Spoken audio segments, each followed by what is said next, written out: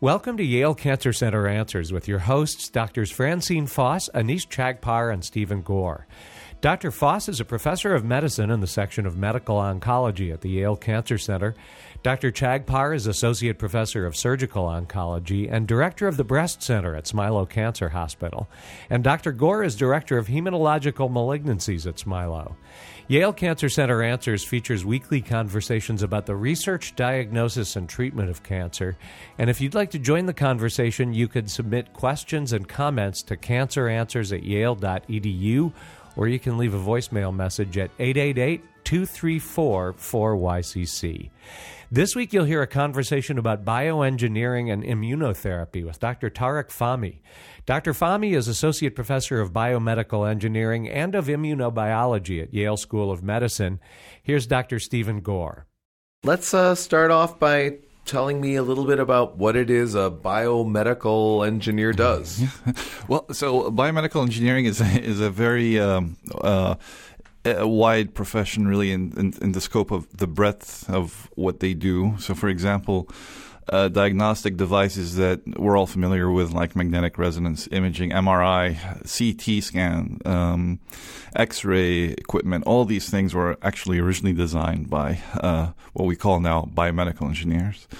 Biomedical engineering, in the sense of biomolecular engineering, is a very new area in biomedical engineering, and that refers to the idea of taking small things, not big equipment, proteins, small molecules, and tailoring them so that they can be more therapeutic in the body, less toxic effects, bystander effects.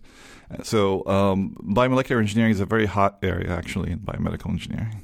I see. Well, it's always good to be in a hot area, especially if you're applying for funding, I guess, right? It's great, yeah.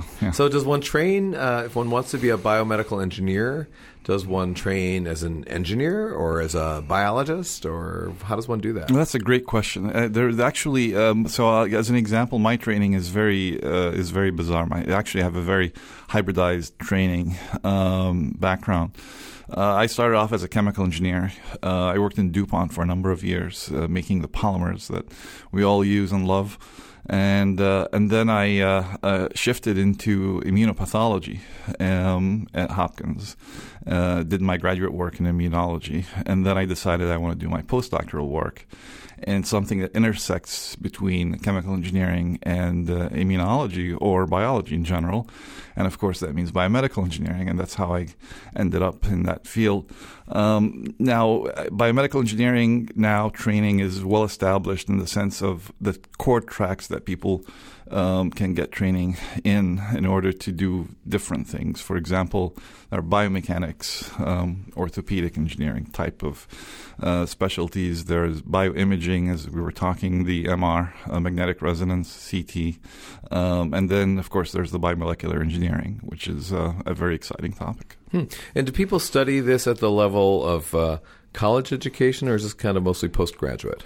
It's actually undergraduate now. You can do it, the undergraduate major in biomedical engineering at Yale. We have a fantastic program, trains students right out of high school in biomedical engineering, and you of course specialize more as you evolve into the graduate studies.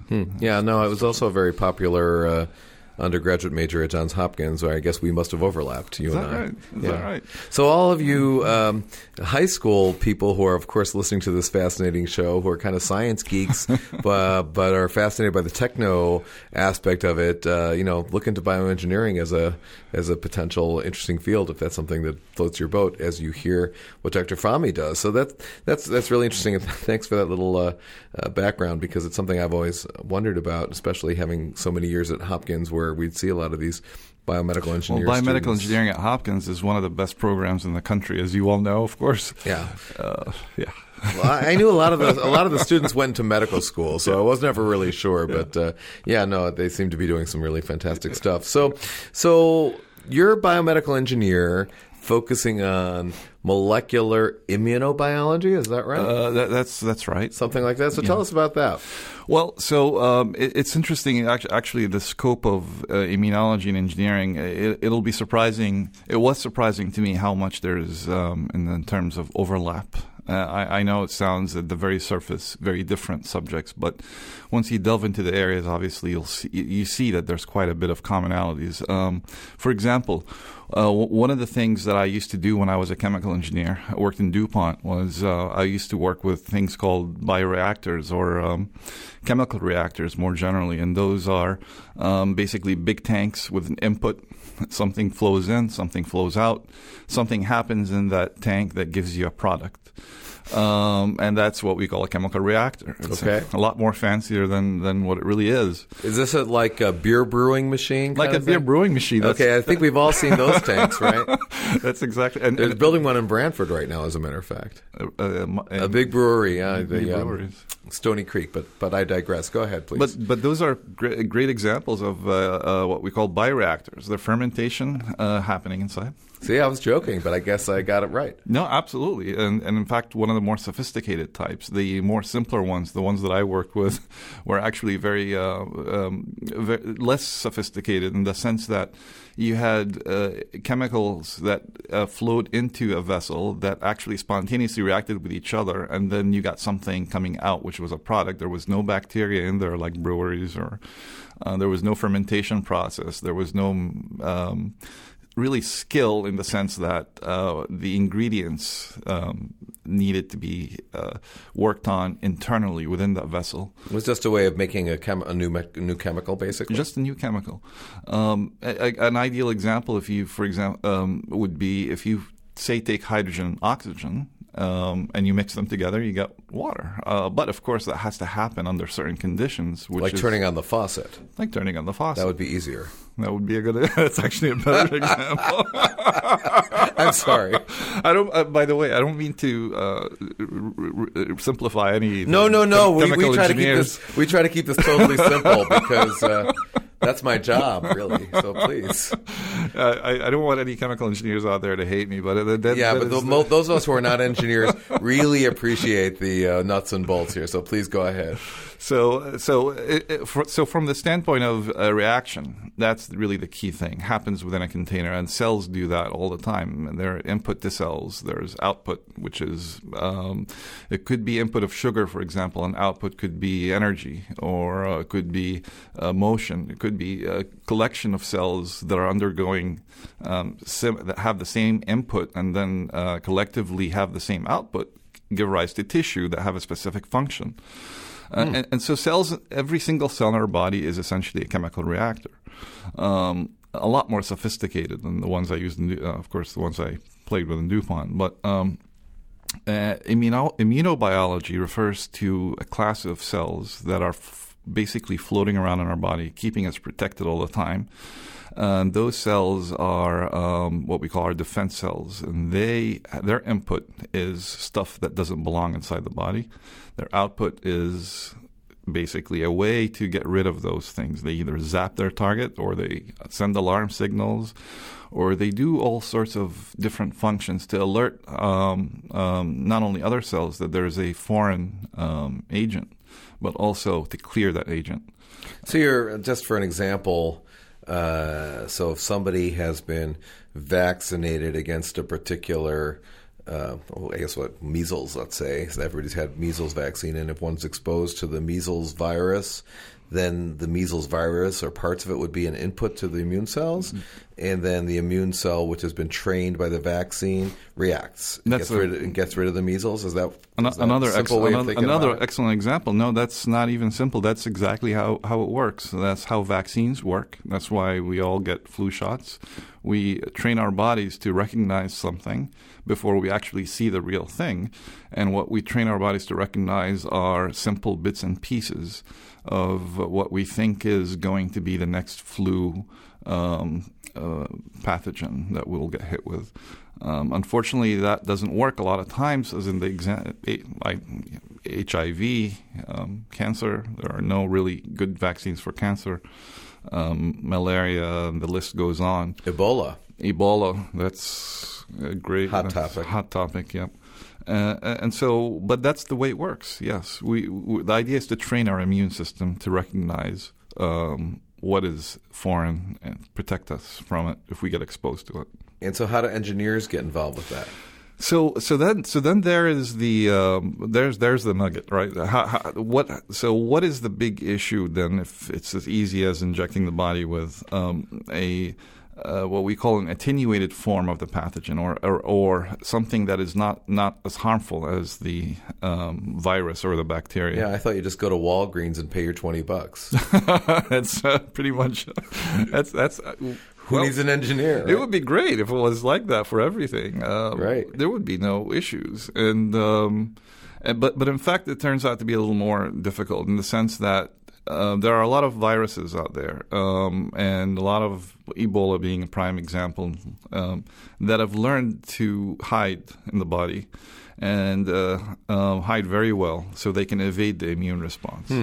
And then there are other viruses that are so, I dare use the word intelligent, that they actually invade or get inside immune cells. A good example of that is HIV.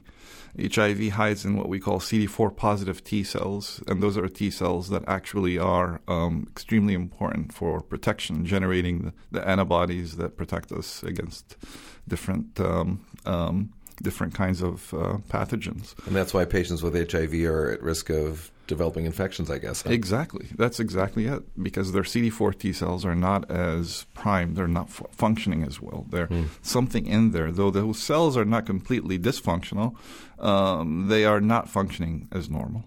They're more susceptible to different infections and bad things can happen if they get exposed to very dangerous pathogens.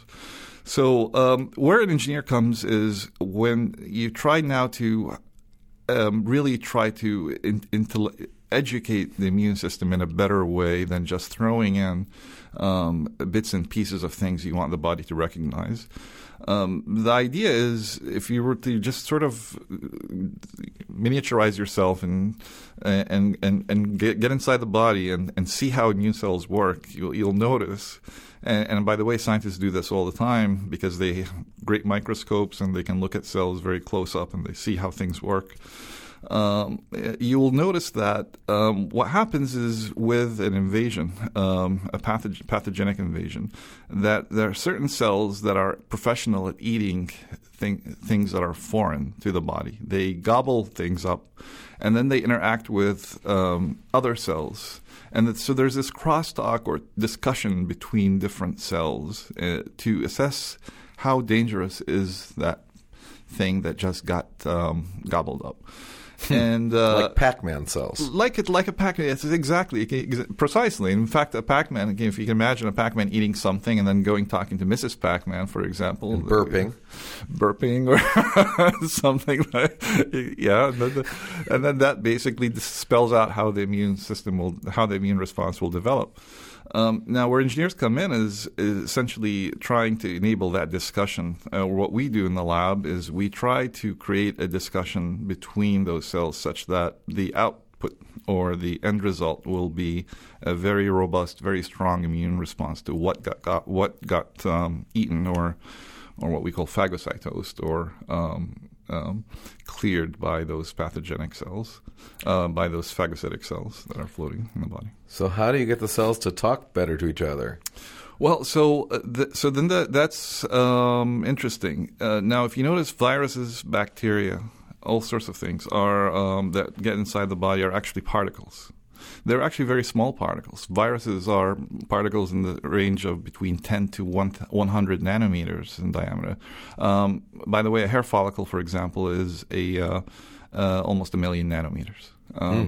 And so 1/1000th of the diameter of a hair follicle is what a typical virus, or a bacteria in one dimension will be in terms of size.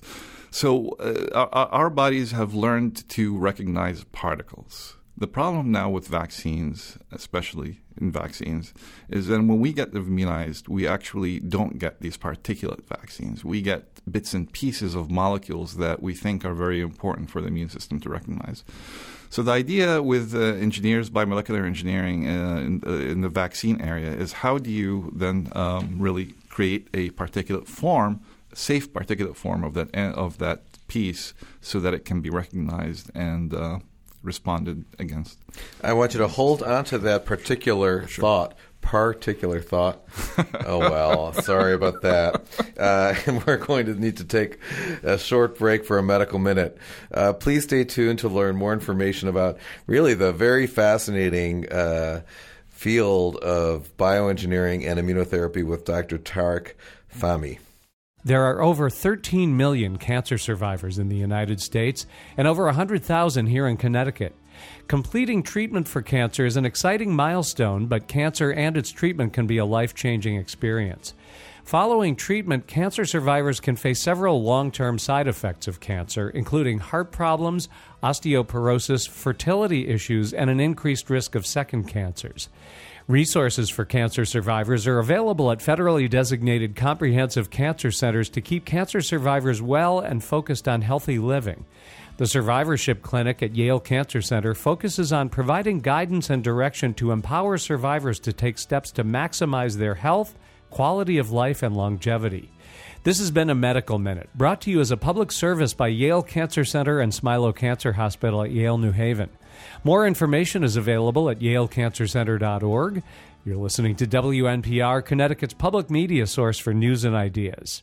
Welcome back to Yale Cancer Center Answers. This is Dr. Stephen Gore, and I'm joined tonight by my guest, Dr. Tarek Fahmy, and we are discussing immunotherapy and bioengineering. Tarek, before the break, you were telling me that our immune system, if I understand it, is trained to recognize particles, and you're trying to build different kinds of particles? Is that? That's the idea. That's the motivation for developing vaccines, at least using biomaterial. The biomolecular engineers are trying to develop particulate vaccines, and that's actually one of the big thrusts of our program. So what are you trying to vaccinate against? What are you trying to develop vaccines against? Well, we would like to vaccinate. We are trying to develop a vaccine against currently a variety of different things, specifically what we call the flaviviral class of antigens, which are basically West Nile and dengue fever and Japanese encephalitis. These are all classes of what we call flaviviruses. The reason we're focused on that is because there's no vaccine. Of course, there are things that we're very interested in. We collaborate extensively with folks here at the Yale School of Medicine, Dr. Priti Kumar, for example, trying to develop an HIV vaccine. Now, developing these vaccines it really entails us trying to create a system that is both safe once injected, but also very effective.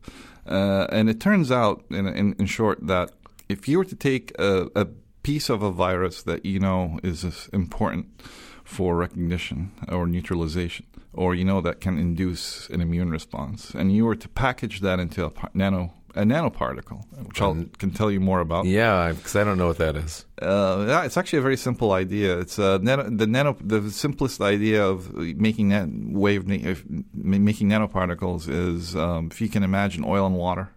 They don't mix. They don't mix. But what happens if you really mix them? You get little bubbles. You get little droplets and bubbles. But then what happens if you really sonicate that, or you basically put in a lot more energy? No idea. I've never done that. If you mix the hell out of it, you basically end up with very small bubbles. Okay.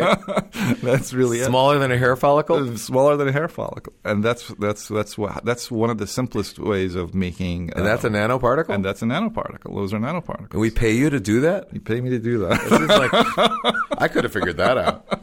Well, the tricky part is how do you now stabilize that? Because you leave that solution alone for a while. You're going to end up with oil and water. Separation.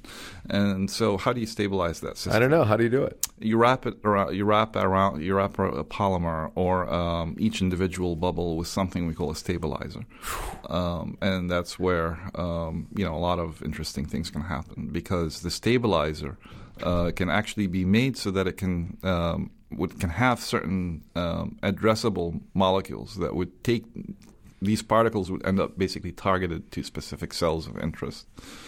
And so, can you give us an example? I'm not getting this. Yeah, well, a good example is cancer immunotherapy, for example. Okay. Where in cancer, there are certain cells in the body that unfortunately change structure or change or mutate in some form or another, and then of course they can grow, and then that's when a tumor develops. And so the question becomes, how can you target that tumor site or target those cancer cells? And the idea of using a nanoparticle becomes very attractive there, because if you can now attach something to the surface of these particles that would target those cancer cells, and you load up that particle with a chemotherapeutic drug, then you end up with a lot of that drug in one location, and you don't suffer the side effects. Not you, for God forbid, but just no. So I've got my oil and water bubble, yes, or whatever it is. I realize that's just kind of a simplified thing, and I've wrapped it with the stabilizer, right? That's right. And the stabilizer, is that what targets the cancer cell, or is there an antibody on it, or exactly? You put something on that stabilizer that would basically be recognize the tumor cells, and a typical thing would be an antibody, and we use a lot of antibodies. Okay, and then I would inject these particles into the patient. Yes. And the antibodies are going to find the cells? That's the idea. And then what happens? So then you end up delivering a lot of drug to those cells. Oh, because you got chemo attached too. You got chemo inside the particles. So when you're mixing the oil and the water, you're essentially sprinkling in the drug of interest. And so when you form these bubbles, there's going to be quite a bit, the drug is going to be entrapped or entrained within those bubbles. Then you wrap it around with your antibody stabilizer combination, and you end up with basically what we call a targeted nanoparticle. Very simple conceptual idea, actually. That's been around for a while. Wow. For some reason, this is picturing in my mind Julia Child's kitchen, which is in the basement of the Smithsonian Institute. Yeah. You remember Julia Child, the French chef, and she's mixing this and mixing that. But I realize it's probably a little less mad scientist than that. It's actually almost the same.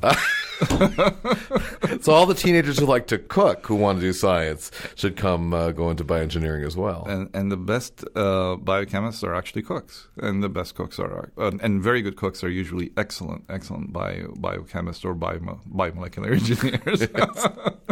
This is great. So this is a whole great vocational training episode of Yale Cancer Center Answers. Seriously though, that's fascinating. So, but are you doing? Are you also trying to turn on the immune system to attack cancer cells, or are some people doing that? Is that part of this kind of approach? That's exactly what we're very focused on now, Stephen. That is something that I'm personally very passionate about. Is okay, now you have this interesting carrier that can be addressed to cancer cells. What do you put inside?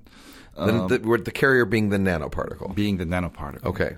And for, I would say that, many years people have tried different drugs, chemotherapeutic drugs. In fact, there is a company now that is actually going through a phase 2 clinical trials with targeted delivery of a docetaxel, which is a drug. And so the field is finally evolving to the clinical realm, and you'll see products in the future, I think, in the next five years in the clinic using nanoparticles delivering chemotherapeutic drugs to cancer cells. Prostate cancer cells is the clinical trial that's ongoing right now. But that's really that's fascinating, but it's an excellent improvement. But I think that does not take advantage of what we can actually do with these things, in the sense of using our innate defenses to eradicate the unnatural growth. What happens with immunity, unfortunately, in cancer is that they become really dumb. Those immune cells that are patrolling around and supposed to be looking for pathogens, when something mutates or changes, for some odd reason, and we have a fantastic immunobiology department that's investigating this in a lot more breadth and depth than what I'm saying. Something happens that neutralizes those immune cells. They become unfunctional or neutral. And in a sense, the cancer cells, the tumor environment, is actually pretty intelligent, knows how to sequester itself away from our defenses. Otherwise, it wouldn't last for too long. And so what is it that it's being sent to neutralize those immune cells? And there are a number of candidate molecules, actually, that have been proposed. Dr. Richard Fulvel, for example, is one of the pioneers on these signals that are being sent out from cancer cells that neutralize immunity. And one molecule that's important, a master regulator of immunity, is actually TGF-beta. That's the name of the molecule, transforming growth factor beta. That neutralization is one component. And what we're trying to do with nanoparticles is we're trying to deliver to those cancer cells something that makes them not send out these inhibitors, these immune system inhibitors. At the same time, we are also packaging them with other molecules that actually activate immunity. So it's very much like, imagine that you're trying to give a speech, let's say, and you want your audience to be very excited and responsive to your speach. And so I don't feed them lunch first. That's my technique. You don't feed them lunch first. That's an excellent analogy. And that's one thought, is you actually take away their ability of being lethargic. Right. But then at the same time, you maybe want to just basically feed them all Red Bull or something, or give them electric a lot of coffee or shocks or something. Mm-hmm. And so it's this combination that I think is very potent in the sense of awakening the immune response against cancer. And you could do that very effectively if and only if you have a way to target those molecules to the cancer cells. So do you have a way? And so that's where the nanoparticles come in. Right. And so the nanoparticles then would package both these inhibitors as well as stimulators. So you got the TGF-beta inhibitor. And then you have the T-cell stimulator. All in the same particle? All in the same particle. But they're going to different cells, right? Well, they're addressed to now the tumor cells in general. Okay. And so what happens is they are latching onto tumor cells, and then they're releasing their components. They're releasing their cargo slowly over time. Okay. And so you end up with this localized immune effect or immunostimulant effect. And the T cells around there start to react? T cells around there start to react, and the cancer cells become very non-suppressive. Let's put it that way. And at the same time, you're getting this interesting immune stimulation by T cells, and so within a short period of time, those cancer cells are cleared from the body. Now, notice there's really no chemotherapy here. There's no directed drug delivery in the sense of the classical drugs that we use currently in the clinic. All we're really doing is trying to awaken the immune system to what's wrong.